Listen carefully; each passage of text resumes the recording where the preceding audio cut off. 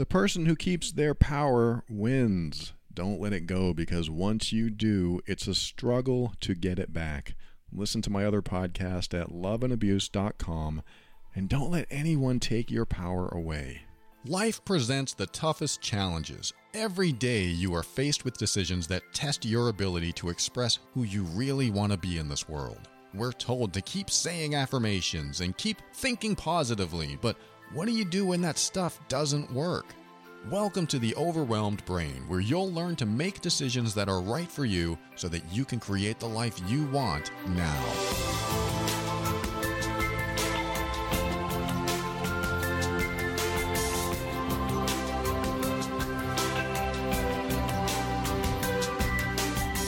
Hello and welcome to the show. My name is Paul Coliani, and I'm here to help you increase your emotional intelligence so that you can avoid dysfunction, handle toxic situations with grace and ease, and show up as your authentic self.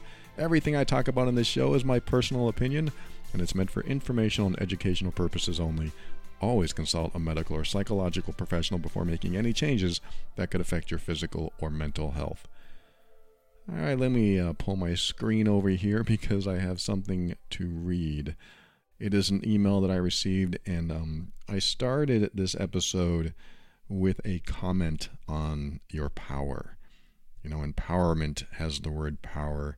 Personal power is what I like to encourage. I don't really use the words personal power a lot. I just try to share with you what creates personal power. And one of the things that creates personal power is something I've already said, showing up as your authentic self. And what that means to me is that when you are in a challenging situation, do you show up as the person that you believe you should be for others, or the person that you want to be for yourself? I think if you show up more times as the latter, the person who shows up as themselves, for themselves, doing what they want to do, saying what they want to say, I mean, within reason. You don't want to just do anything you want to do, but there are times when you want to do or say certain things and you feel restricted. You feel like if you do or say what you're about to do or say, someone will get angry or someone will be upset. Someone will fire you, someone will break up with you, someone won't be your friend anymore, on and on and on. And this is why we restrict ourselves, because we don't want to confront, cause trouble, make waves. So we show up in a certain way to try to keep the peace. I'm not saying that you always have to show up and say exactly everything that you want to say and do anything you want to do. I'm not saying that at all. In fact, if you did that, you'd probably have no friends. You might not have anyone that ever wanted to talk to you again because, how can I say this? Every now and then, someone you love will tick you off. Every now and then, someone you care about will do something that really upsets you, and you probably go home and share what upset you about them with somebody else.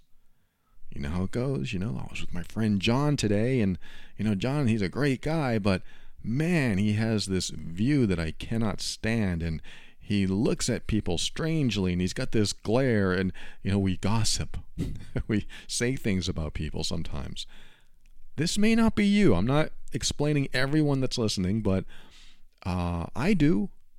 I'm going to admit it right now. I do. There are times when there are people that come into my life that even though they're my best friends, they're people I love, they're people I care about, there's a point where there's going to be an incompatibility or an inconsistency or a miscommunication even.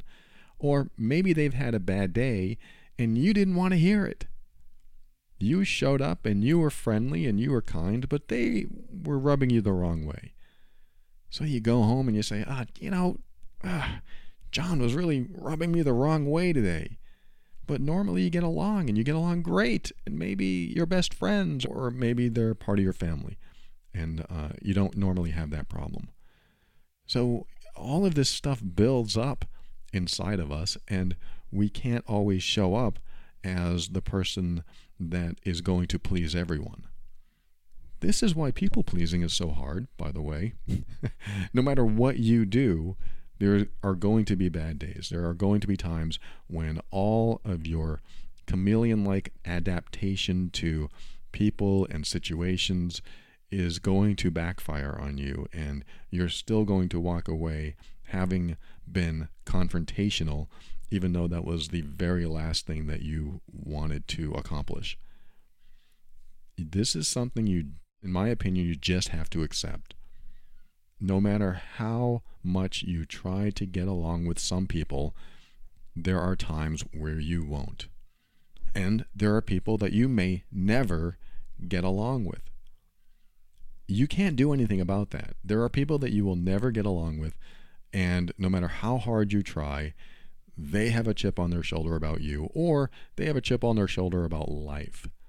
So there's really nothing you can do except be your wonderfully authentic self.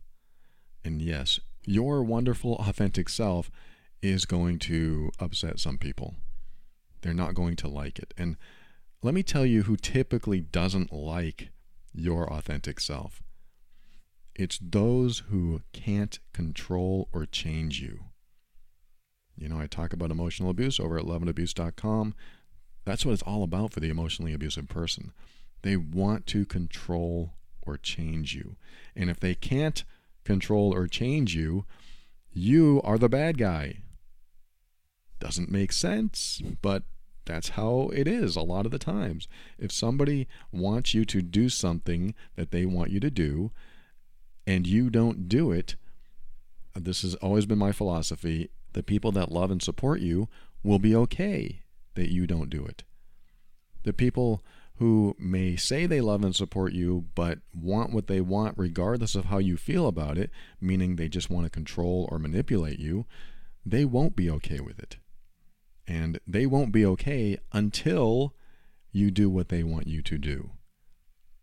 This is why it's important to pick and keep your friends and family wisely.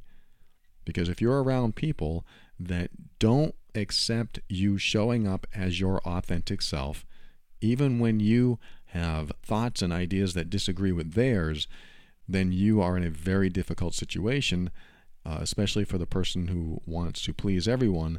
They're going to try to adapt all the time to these controlling people that will never be happy. This is something I've learned, is that controlling people usually aren't ever 100% happy. I mean, maybe none of us are, but I notice more often controlling people, even when the other person does everything they want. They submit to everything, they give in, they cave in, whatever the controller wants, the other person does. The controlling person is still not happy. It's not good enough. This is a good thing for you if you are around a controlling person, because that means it's not your fault and it's not about you. It's about them. It's about them trying to satisfy some want or need that they can't satisfy through anyone because they haven't fulfilled something missing inside themselves. So they look outside themselves, trying to control the people around them and the environment, trying to make everything perfect so that they can feel better inside themselves. But it doesn't work. It doesn't happen. So what they end up doing is controlling more, being more manipulative, being more sometimes aggressive, sometimes more hurtful. And when they do that, they're very hard to be around. And the people that aren't honoring themselves around them will get the brunt of it. So if a controlling, manipulative person wants you to do something or wants you to change who you are, they'll do their best to make that happen. But if you're someone who honors themselves and says, hey, look, I'm not going to change for you. If you don't like me and accept me for who I am, that's your problem. That person is going to keep their power. That person doesn't want to be controlled. They don't want to be manipulated. This is one of the aspects of keeping your power. You start to lose your power when you say, okay, I'll do that, or you just do it for someone who wants to control or change you, and you find out that it still doesn't really make the relationship any better, and in fact, it probably just continues to get worse. I always like to look at the trend line of a relationship. The trend line is the whiteboard in the conference room that it's either going up and to the right, or straight across, or down and to the right, or ups and downs, but there's always a trend that shows you the profit and loss of the company, for example. I use the same thing in relationships. I just said this on an episode on love and abuse. If you look at the trend line for the last 1, 2, 5, or 10 years, is it going up and to the right? Is it a steady going right? Is it sort of up and down but still steady going right? Or is it going down and to the right? Or has it just gone down and it stayed down? There's a trend which represents your history in any relationship, whether it's family, platonic, romantic, whatever it is, there's a trend. If I look at my friendships in my life, I can see that the line is pretty steady. It hasn't gone down, it hasn't gone up. It tells me that we've gotten along, there's been no problems, and we enjoy seeing each other. There's just no, what my girlfriend calls, glitches. There's no real glitches. Sure, there's ups and downs, there's misunderstandings. I might come home and vent a little bit about my friend. It rarely happens, but sometimes it does. Like, oh, he just didn't understand, and he didn't get it, and he wasn't supportive, and I might say something like that. But it's just a built-up emotional energy that happens when you're frustrated or upset, or there's a irritation of some sort. That stuff builds up inside of you, so we vent it to other people so we can get rid of it, so it's not there the next time we see this person. I think it's a healthy thing. They say never gossip, but I kind of don't mind it. I kind of don't mind releasing this emotional energy that builds up inside of me, even about the people I love, even about the people I care about. So back to the trend line. You look at the trend line, you figure out, has it been going well? Has it been declining? Do I feel like I'm happy? I mean, what's the trend line represent to you? To me, it's about having a level of satisfaction in the relationship, or happiness, having a level of fulfillment, and all of that represents where it's going to me. So I look at my trend lines in my relationships, maybe not in a symbolic sense, maybe I don't think of them as trend lines. I just look at the history of what happened and tell myself what has happened is what will happen. What has happened for the past 1, 2, 5, 10 years is what will happen, unless something major changes. Sometimes that change is me. I've had friends for many, many years, and then I changed, and suddenly that trend line just stops. Like, there's not a friendship necessarily anymore. It's not there anymore. And when that happens, I evaluate if I'm okay with that. Am I okay for losing my best friend of so many years? It's not that I lost him. It's just that my values have changed, and what I enjoy talking about has changed, and maybe we're not on the same level anymore. So I evaluate that stuff and make sure that I'm going in the right direction, or am I just being snobby?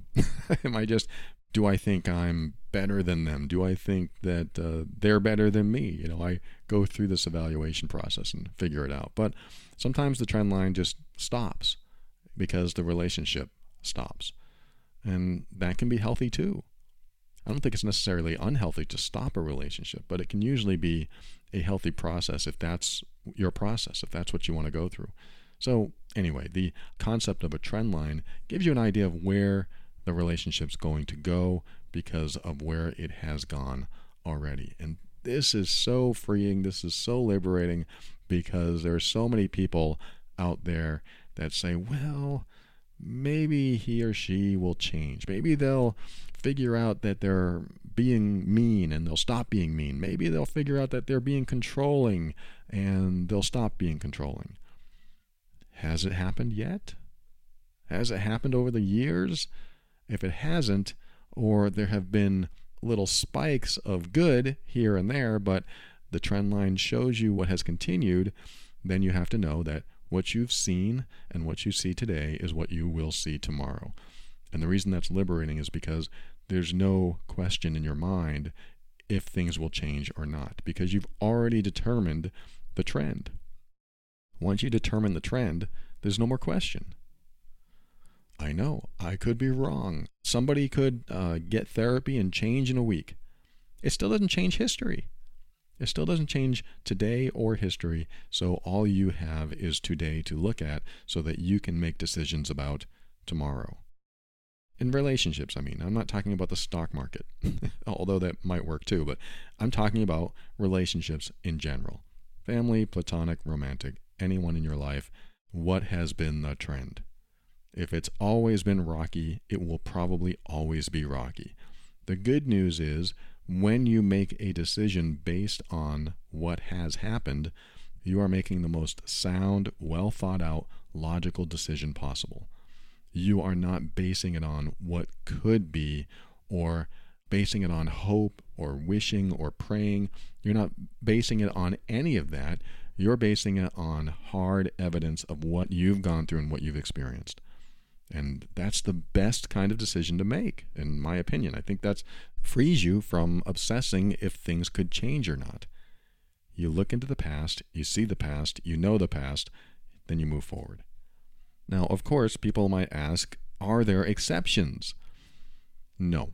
I think most of the time there are no exceptions.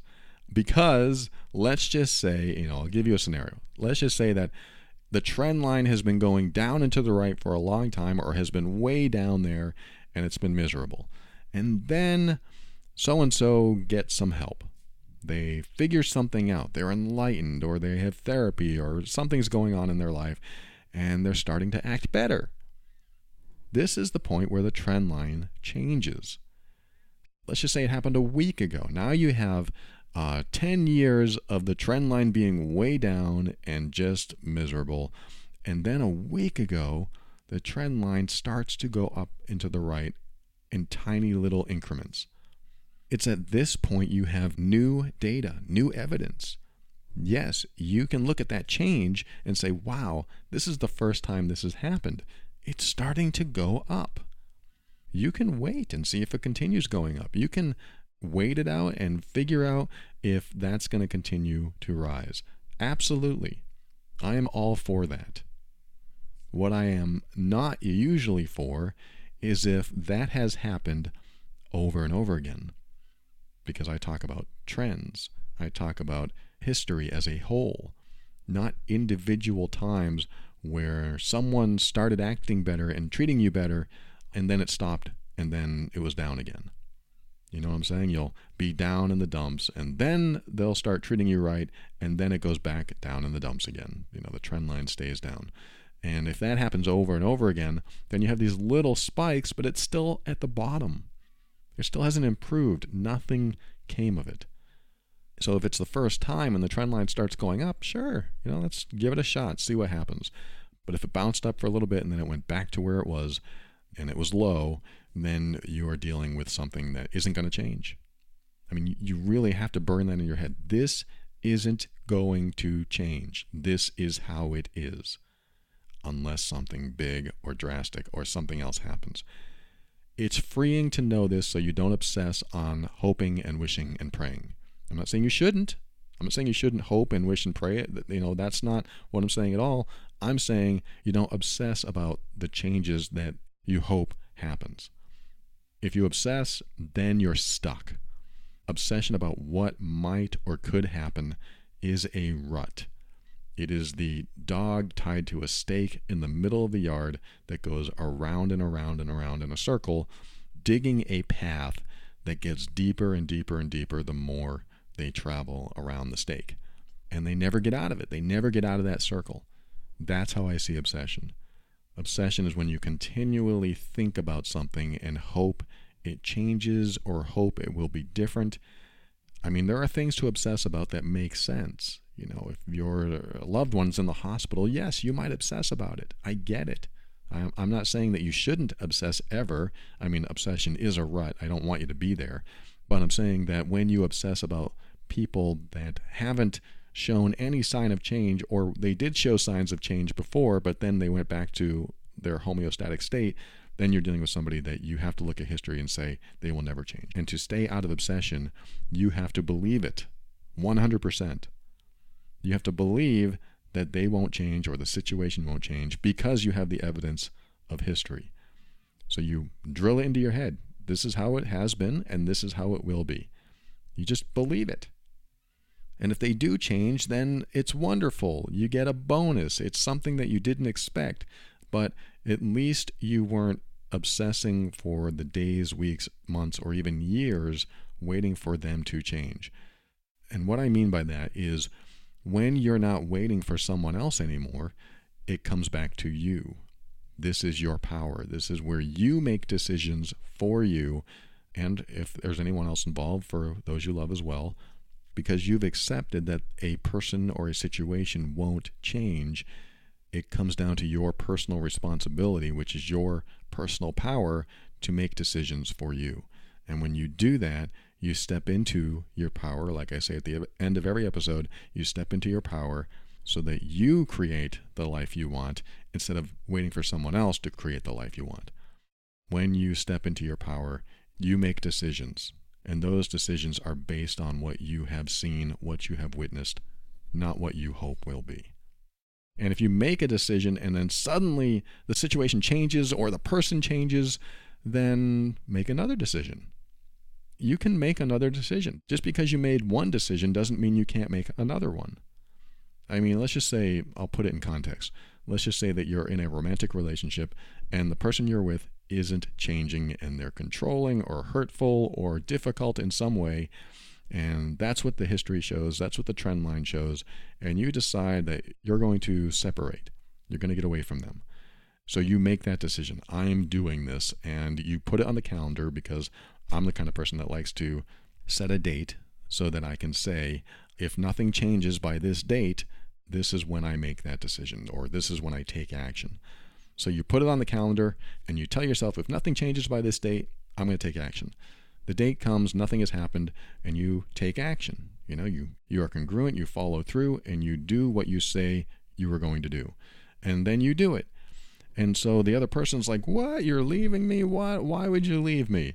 And you're thinking, I'm already exhausted talking about why I'm leaving this person. But you have the conversation because you're hurtful and you're abusive and you're controlling or whatever that person is. Then they might say, well, please, I'm sorry, I'll change. I'm sorry, this is my decision. I have to do this for me. If you do change, great. I do hope you change, but this is what I need to do for me. This is based on what we've had together, not what is possible. You might have to say, does that make sense? What we've had together is why I'm making this decision, not what is possible. I'm not staying because of who you're going to be. I'm leaving because who you have been. I'm not staying because of your potential. So I'm leaving. And then you leave, and maybe they're upset and they want you back, and now you've left. You got your own apartment, or you're staying with somebody, and now they're thinking, oh no, what do? I really screwed up. I need to work on myself. It happens a lot. People break up. Now they're going to work on themselves. So the person goes out and works on themselves. They get therapy and they do a lot of work, and they have all these realizations, and they realize, oh my God, I didn't realize I was hurting that person so badly. What a dummy I am. I can't believe I let that relationship go. I'm so stupid. Why did I hurt this person? I love this person, yet I was hurting them. And so maybe you talk and this person says, look, I realized so much about myself since you left. It's a good thing you left. I'm so sorry that I hurt you. And, I get why you left now. You hear their words and you're thinking, this isn't the same person. This is amazing. I'm so glad that they are figuring this stuff out. But, you're very skeptical because you've seen the trend line. You've been through history with them, and you're not sure if this is a real change. But let's just say it is. Let's just say a few weeks or a few months goes by and you have the occasional conversation and you've seen real change. You've seen real, authentic healing and change. But you've already made a decision. You've already signed a lease on a new apartment. You've moved into a different city. Doesn't matter. Because if you've seen real change and you're thinking about giving it a shot again, what you're going to do if you decide to return to the relationship and see what happens is you're going to have to start over. And this is a good thing. You're going to have to start over. So you might be 3 months into a new lease or 6 months into a new lease. And again, this is just an example. And they're learning so much about themselves, and they realize so much about themselves, and they know that they're never going to hurt you again or control you again. And you're still not sure, but you don't want to just move in together again. But you might start seeing each other as if it were a new relationship. And I tell you what, that's what has to happen. Because if it was the old relationship that you just came from, the same result will occur. You will get the same outcome. You don't want the old relationship. You want to start a new one with a new person, because that's what they're becoming. They're becoming a new person. And in this scenario, I don't want this person to regret their decision of moving because now they're changing and that's what I want. And now I've signed this lease. That's not it at all. I think this person should be happy they left, happy they signed a lease somewhere else or stayed with their sister or whatever. And now they are seeing these changes because of all the steps that this person took to get away and show them that they're not going to take that behavior from them anymore. So this person has kept their power by making decisions that are right for them, which has helped the other person experience accountability and maybe some enlightenment and maybe some emotional evolving that needed to happen for them, and getting some clarity that they need in their life that never would have happened without the other steps being taken.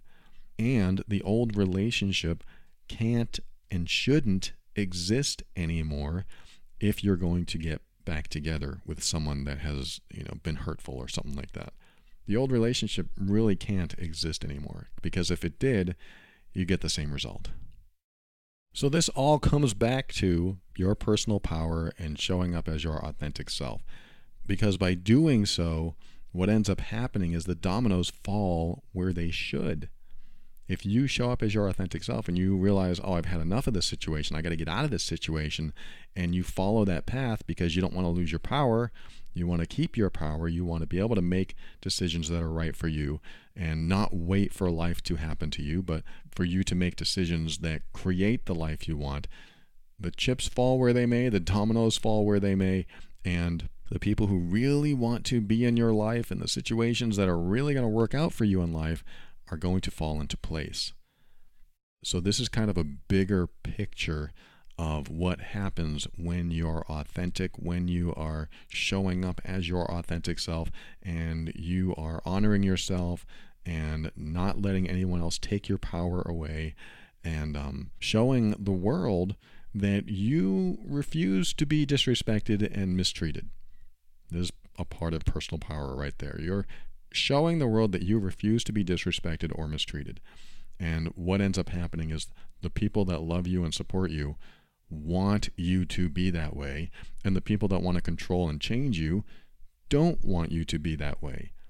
So when the chips fall, you find out who is still there supporting and loving you. And you're going to lose some people in your life, and you're going to gain some people in your life. And I know that's the hardest part. You don't want to lose people that you love. You might have a strong attachment to them, or maybe you just are afraid of being alone. And I'm not saying that you should do any of this. I'm just saying that if you want to know who really cares about your well-being and wants you to be happy, which is my definition of love, you're supporting the other person's happiness, even if you disagree with the decisions they make. When you feel that support from others, then those are the right people. And that's why it's important that if you're in a situation where you feel like your power is being taken away, you feel like you can't be your authentic self, you feel like you can't do what you really want to do in life because somebody or something is restricting that in you, then it might be time to stand up for yourself and do what you need to do for you that is in alignment with what you want in life. I've said this before, but the one question that helps you determine what you're truly in alignment with is, if you had no fear of the consequences, what would you do or say then? What would you do or say? Answer that question with any challenge in your life. If you had absolutely no fear of the consequences, what would you do or say then? Because that gives you a congruent answer. That helps you align with the deepest parts of yourself. And that helps you understand what you really want in life. And that question is going to come up in the next segment, because I'm going to read you this email that I pulled up on my screen here. And it's a tough situation that this person's in. I don't know if I have the right answer, but I'm going to try to help her keep her power. And when she does, she might experience some loss. And I don't like to say that, but often loss clears the way for love and support and something in the future that works for you instead of something in the present that's not working at all. More to come. I'll be right back, and I'll tell you what it's all about after this.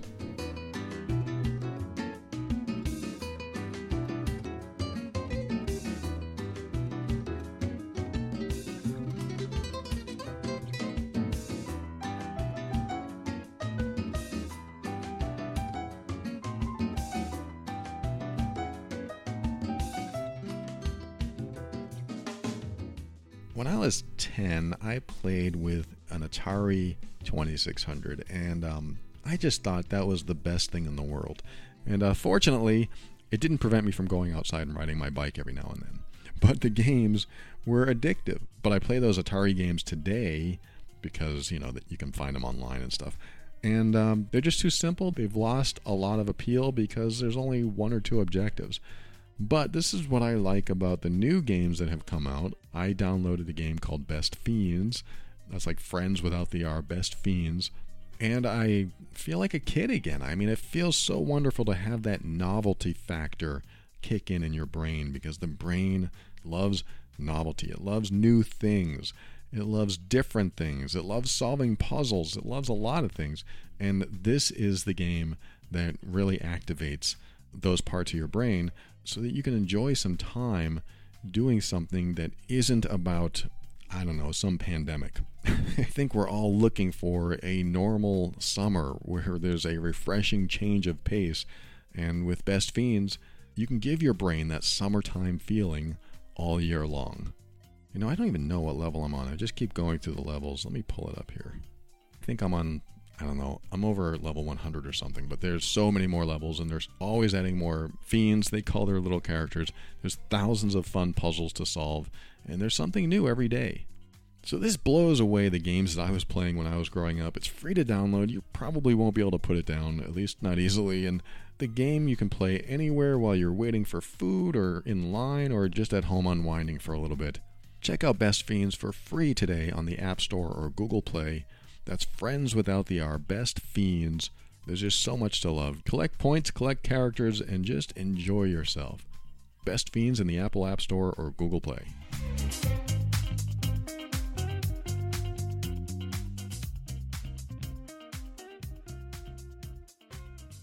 Welcome back. Like I said, I'm going to read you an email from somebody who is in a very challenging situation.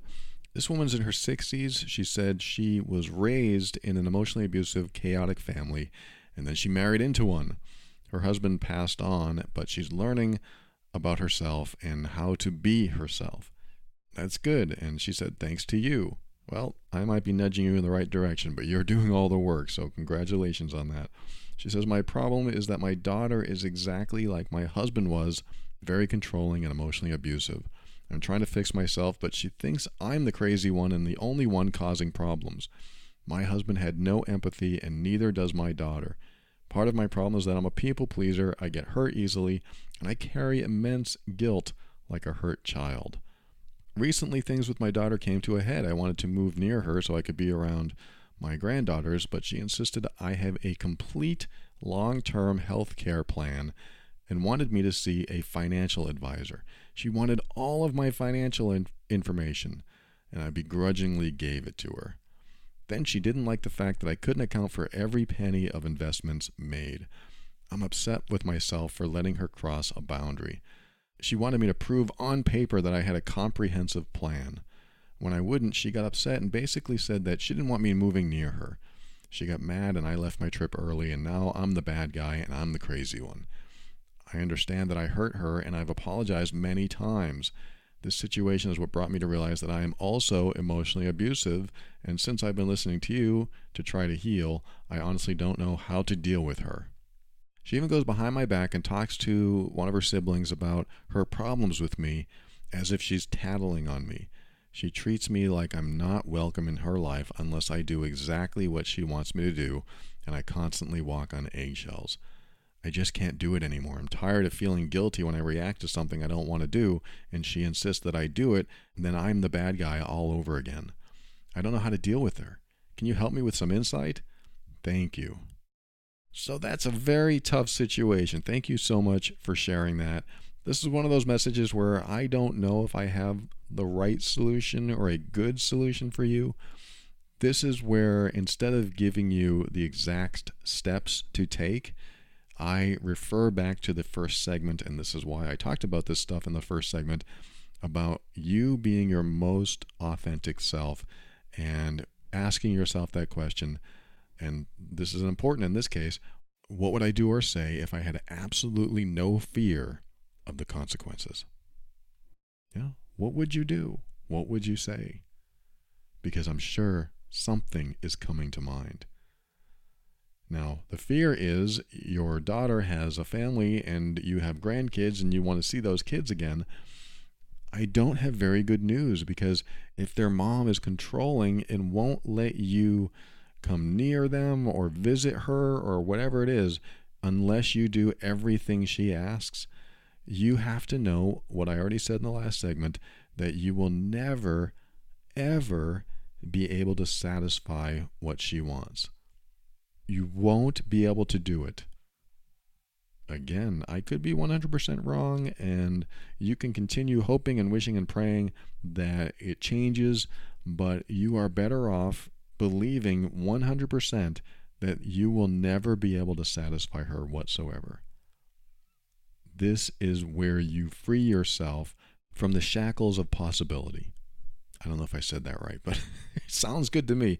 You need to free yourself from what's possible and accept that what has happened will be the only thing that continues to happen. What that means is she will always want to control you and tell you everything you need to do. And even when you conform, submit, and give in, there's going to be more, because she is blocking you every step of the way. And when that happens, there's really nothing you can do about it. And I hate to say that, because that might mean you won't see your grandkids, at least as often as you want or in the way you want. But grandkids do come around. Even when they're fully convinced by their parents that you're the bad guy, they come around. I've said this before, kids are brilliant. They figure it out. A kid can have someone in their life convincing them that so-and-so is terrible, but the kid always sees a different person, and there's some cognitive dissonance that goes on in their head, and they can't line up the words they're hearing with the behavior they're seeing. In other words, their mom might be saying all this stuff about you, but they don't see it when they talk to you or visit you, so it doesn't line up. And because kids have brains, they figure it out. Most do figure it out. Most figure out that there's something not right. Because what happens is, when you are not in the picture as a scapegoat, the kids get the direct impact of their behavior. And I know that sounds bad, but this can be a good thing, because when you are not in the picture as the target and being blamed, then who is she going to blame then? She's either going to blame her husband or her kids. And I hate to say that her kids are going to be in that situation, but they might be. But they still will get through it. This is what I've seen in so many emotionally abusive relationships, is that the kids hear all the bad stuff from the emotionally abusive parent about somebody else, about the husband, about the wife, about the mother, about the father. All of this stuff comes out of the emotionally abusive person, yet the kids, they grow up and they figure things out, and they start to realize, what? That doesn't make any sense what she's saying. Just know that kids almost always grow out of it. They almost always figure it out. So I would definitely not worry about what you think the kids think of you. And I would also come to an acceptance that your daughter, the person that is making life very hard for you, is the way she is, and there's nothing you can do about it. So try not to change her. Try not to pretend that she's going to be anyone else, and know that's who she is so that you can let it go. I know I make it sound so easy. Just let it go. But what I want you to do is make sure that you're not looking for something that's not there. Don't look for something that's not there. If she's not ready to connect with you and be empathetic, if she doesn't have any empathy, she may have narcissistic tendencies, I don't know. But if she's not there with you and she doesn't want to be there with you, then there's nothing you can do. And in fact, if you try to show up more and more for her doing what she wants you to do, she's going to find more and more faults. I mean, I've already said that, but I'm trying to emphasize that so that you don't try any harder. The more you try, the more guilty you'll feel. You see how I twisted that? This is exactly what's going to happen. The more you try to please someone else, the more guilty you will feel. So if you are trying to appease her and give her everything she wants, give her everything she needs, then she's going to point something out that makes you feel guilty. So you're better off not even trying, not with her. You're better off not even trying anything with her. Try to let her be. Send the kids birthday cards or birthday gifts or whatever you do. Try to keep the relationship you have with your kids if you can. If you can't, you do your best. But just accept that you can't please your daughter no matter what you do. So that's going to give you some relief and also some pain. It's sad. It's sad to think that we won't be able to connect with our own children. It's very sad. But hopefully she'll figure it out. I mean, a lot of people do come around. They eventually go, I really want a relationship with my mom. And they'll come around, hopefully. But I believe that you really need to be comfortable in your own skin to the point where when she thinks you're the bad guy, you say in your mind, so what? You know what? She thinks I'm the bad guy. She's always going to think you're the bad guy anyway. She's going to think you're the bad guy no matter what you do. So this is one of those things where you have to accept this is the way she is and this is what she thinks, and there's absolutely nothing you can do about it. Now, people pleasers hate to hear that. There's nothing you can do about it. And when you accept that, you can make different decisions. Because your decisions may be based on how do I fix this? A lot of people pleasers are rescuers. They're trying to fix things. How do I fix this? What do I do next? How can I show her that I didn't mean what she thinks I said? No, the idea is to get out of that state of mind so that you're not trying to fix something that cannot be fixed. This is why you have to accept 100%, even if I'm wrong, accepting 100% that you can't do anything to fix this relationship. You can't show her that you have good intentions. You can't do any of it because every time you try, it blows up in your face. Like you said, I can't do it anymore. I'm tired of feeling guilty when I react to something I don't want to do, and she insists that I do it, and then I'm the bad guy all over again. That's why you have to stop. You have to stop trying, and that means, yes, you might lose people that are important to you. I don't like giving you that news. I don't like to tell you that you may not talk to your daughter again, but I do know that her children will grow up, and I do know that kids come around and they figure things out for themselves, and who knows, your daughter may come around too. But right now, according to the trend line, according to history, what has happened, and that's all the evidence you have, and there's nothing you can do about it, so you kind of have to accept that's the way it is. And it's freeing and painful at the same time, but your next decision isn't based on what can you do to fix it. Your next decision is what can you do to take care of yourself from this point on, since you can't do anything to fix what's going on between you and her. And I just want to say, you're right that you were wrong. Meaning, you said, I gave her all my financial records and I shouldn't have done it. I agree. You shouldn't have done that. That is her trying to control you, trying to take your power away. And the more information she has, the more she can pick it apart and make you look like the bad guy. So whatever she asks for from this point on, I highly recommend you do not give it to her. Give her nothing. Emotional abuse works by giving a hurtful person something that they can use against you. And even when you give them something that outlines everything perfectly and gives them exactly what they want, they will still find something to use against you. That's your Miranda rights right there. Don't say anything that could be used against you in a court of law. This is why so many defendants don't defend themselves. They have attorneys that defend them, because anything they say can be used against them. That's emotional abuse, or at least a part of it. Emotional abuse is when your emotions, your vulnerabilities, everything you love about yourself, all the people that you care about in your life, can all be used against you. So how you prevent that, or at least do your best to hinder someone's abusive ways, is to give them so little to work with that they can't get under your skin. This is why the gray rock technique works. I talk about it over at Love and Abuse. The gray rock technique is when you act like a dull, gray, emotionless rock.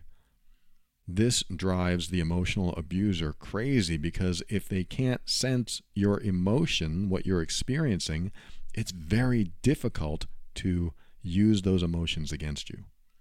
It's very difficult to know where you are, because they've been reading you this whole time. They can see your micro movements, and they can tell what emotions you're feeling, and they know exactly when to strike because of all your nonverbal cues. But if they can't tell what you're feeling and you're not expressing what you're feeling, they have nothing to latch onto. They can't figure out where to go with you. They don't know how to control you. They always control through emotions, but if you have no emotions, what do they do now? They don't know what to do next. So that's what I mean, is that you don't give them anything. Don't give her your financials, don't give her your health records, don't give her anything else, because those will be used against you. This is why I'm saying don't do anything more for her. Don't try to fix the relationship. Just do you. Be you. Be your authentic self. And you might have to develop a new strategy with her. If you're going to continue talking with her on any level, try not to get into any highly emotional states. Like you said, you apologized over and over again. That has to stop.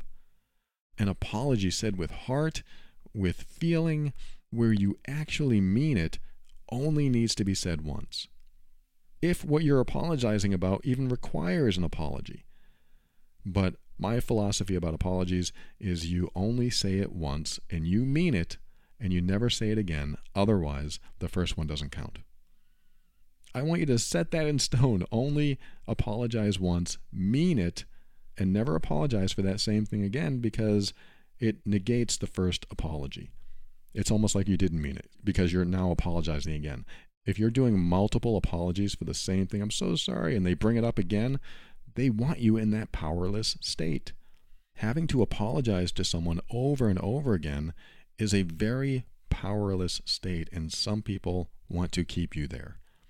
This is why you apologize once, you mean it, and if they ever bring it up again, you can say, hey, look, I apologized about that. It's up to you if you want to move forward now, if you want to forgive me or not. That's totally up to you. I'm not asking you for your forgiveness, which you shouldn't. I don't think you should ask for forgiveness. I think you should just apologize and let the ball land in their court. And if they want to hit it back with a forgiveness racket, if they want to forgive, totally up to them, and that's great. Or if they don't forgive and they still want to move forward, that's great too. But once you've apologized, the ball's in their court. And now whatever they want to do with it is up to them. And if you've apologized to your daughter and she continues to give you a hard time and say, well, you did this and you did this, you be confident in yourself saying, hey, look, I apologize and I meant it. I'm not going to apologize again. That takes away her ability to take your power. So there are some steps I want you to take into courage. This does take courage to be in that space, because you probably think that you're going to lose some connection with your daughter. Like, it's the only connection I have left by continuing to be the people pleaser and continuing to apologize. But if that's the connection you have, I doubt that it's the connection you want. And in fact, the other question I always ask is, if the way things are now doesn't change for a year, will you be okay with it? A year from now, nothing's changed. Are you okay with it? 5 years from now, if nothing's changed, are you okay with it? Ask yourself those questions, because if you say, no, I'm not okay with it, I've had it up to here, I'm already at my wit's end, then you already know the answer. So it doesn't really matter if you start honoring yourself now and only do that one apology and never mention it again. It doesn't really matter if you go into that submissive state anymore, because you've already tried that and it doesn't work. So trying something different may be the solution to this. And that difference might be you stepping into your power by saying, you know what, you're my daughter and I love you and I'm here for you if you need anything, but I'm not going to stay on the phone with you. I'm not going to talk with you if all you want to do is control and hurt me.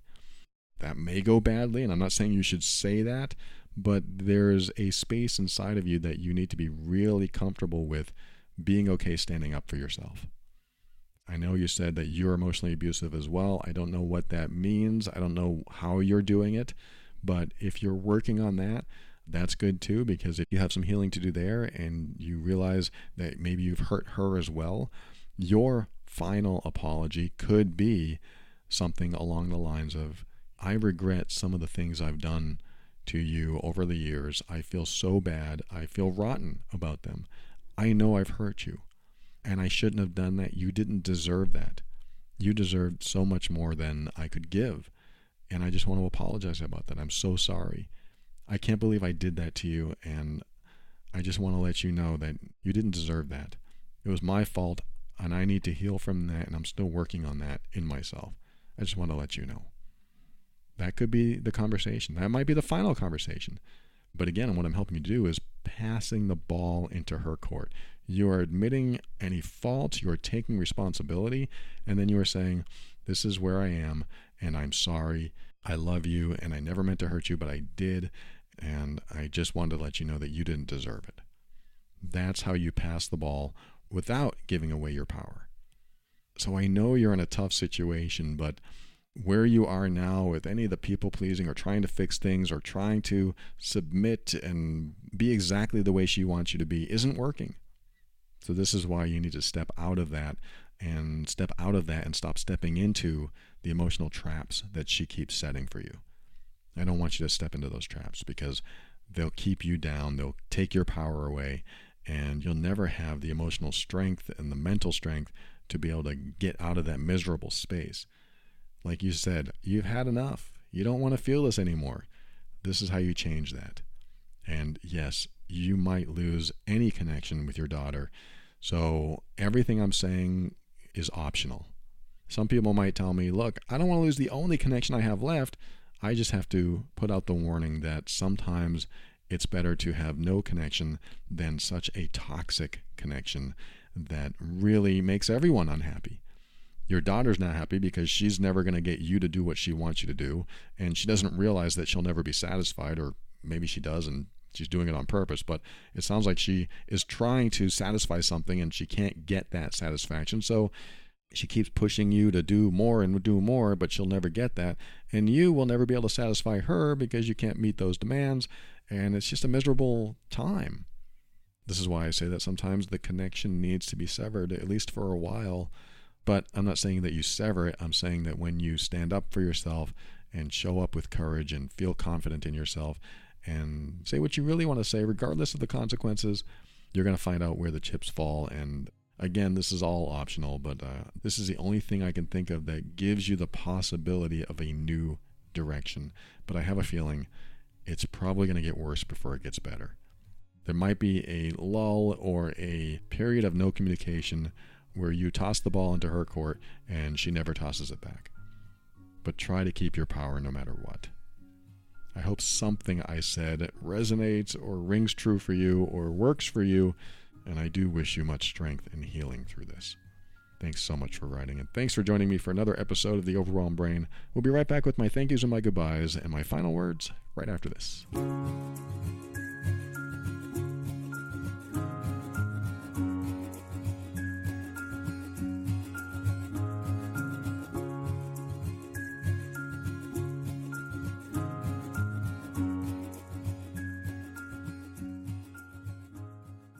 Thank you for listening to another episode of The Overwhelmed Brain. I want to thank Best Fiends. Head over to the Apple App Store or Google Play to download Best Fiends. That's Friends Without the R. Best Fiends, a fun matching puzzle game for your Android or Apple iOS, I think. Check it out. And I also want to thank Fallon, just because why not? She wrote and complimented me on both shows, so I'm grateful. Thank you, Fallon, for writing in. And I mentioned the Love and Abuse podcast. If you have any person in your life that is difficult, hurtful, mentally or emotionally abusive, check out the Love and Abuse podcast over at loveandabuse.com. It is going to give you a lot of clarity on exactly how to handle it, what it's all about, what you can do about it. And I talk about all kinds of relationship issues over there, not just romantic, but family too, because family can be difficult, as most of us know. Not all family. Some family is fantastic. My mom, fantastic. My stepdad, dreadful. I often wonder if he's ever going to listen to this show. I hope he does. I hope he does. You know what? Stepdad, if you're out there and you're listening, you need to hear this stuff. You do. You need to hear this stuff. Not that I am your teacher and not that I want to be your coach. It's not that at all. I'm saying that I tell stories about you because you've done a lot of damage in a lot of people's lives. And some people need to hear that. Sometimes you need to hear that you've done damage in your life. So I'm not trying to single him out. I'm not trying to say this show's all about him. But he taught me a lot. He taught me so much. If I hadn't gone through the toxic childhood I had with him, then I probably wouldn't be here sharing all this stuff with you. So when I talk about him, it's not that I'm feeling any anger toward him or upset. It's more about being grateful that he was in my life. It's a weird thing to say, but I am so grateful that I learned so much from him. I mean, I learned all the bad stuff. I learned how to be a jerk. I learned how to be emotionally abusive myself when I was younger, and I had to heal from everything I learned from him. But this is what happens. Some people show up in our lives, and we have to learn something from them in order to move on.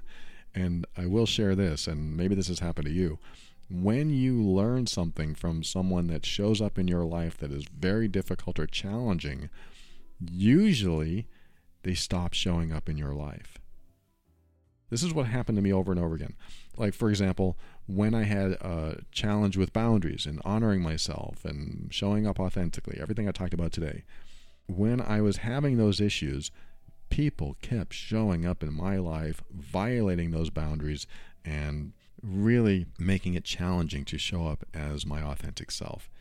People kept showing up until I finally decided one day that I need to handle this boundaries thing. What are my boundaries? What are the things I will accept and won't accept in my life? And when I figure that out, I need to make a clear line so that when somebody crosses that line, I can make it clear that they've crossed the line. I mean, I never did that in my youth. I never did that growing up. I never did that until my mid to late 30s. And then I really started honing in on that skill, that feature about me that I never had. So I had to program it in me by testing it, by trying it out and figuring out what happens when you honor yourself. And so when I started working on that stuff, the people that used to challenge me in those areas stopped showing up. So it's almost a spiritual thing where you're given all these challenging people in your life, or people that challenge you on very specific things. And if you haven't healed or passed the test with any of these people yet, or honored yourself in a way that might be confrontational or might cause waves or whatever, if you haven't handled that yet and you haven't healed from it yet and learn how to honor yourself, you might continue to get these people in your life over and over again. And sometimes it's the same person. For me, it was my stepfather. Kept showing up over and over again until I finally said, no, I don't need you in my life anymore. And when you test me, when you challenge me, I'm going to say what I really feel like saying.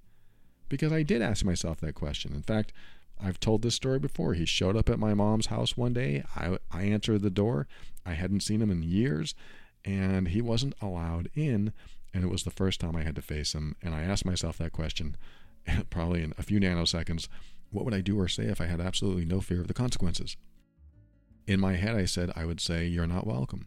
And before I even thought about it, which is important, because if you're going to do this, sometimes you shouldn't think about it. And what I did was chose not to think about it and just say it. I'm not recommending this. I'm saying this is what I did. I just said it. Sorry, you're not welcome here. And he shrugged his shoulders and he walked away. And it was the very opposite of what I thought would happen. I thought he would punch me in the face. I thought we'd get into a physical altercation, but it never happened. I told this story many times before, so that's why I'm fast forwarding. But I tell you that because once you actually apply what you've learned, the challenge no longer is a challenge. It's just a feature. It's just something about you that exists. It becomes a part of you. And when it's a part of you, this is what I've noticed. The people that challenged you in the past are no longer a challenge and quite often don't show up in your life anymore. I have no idea why.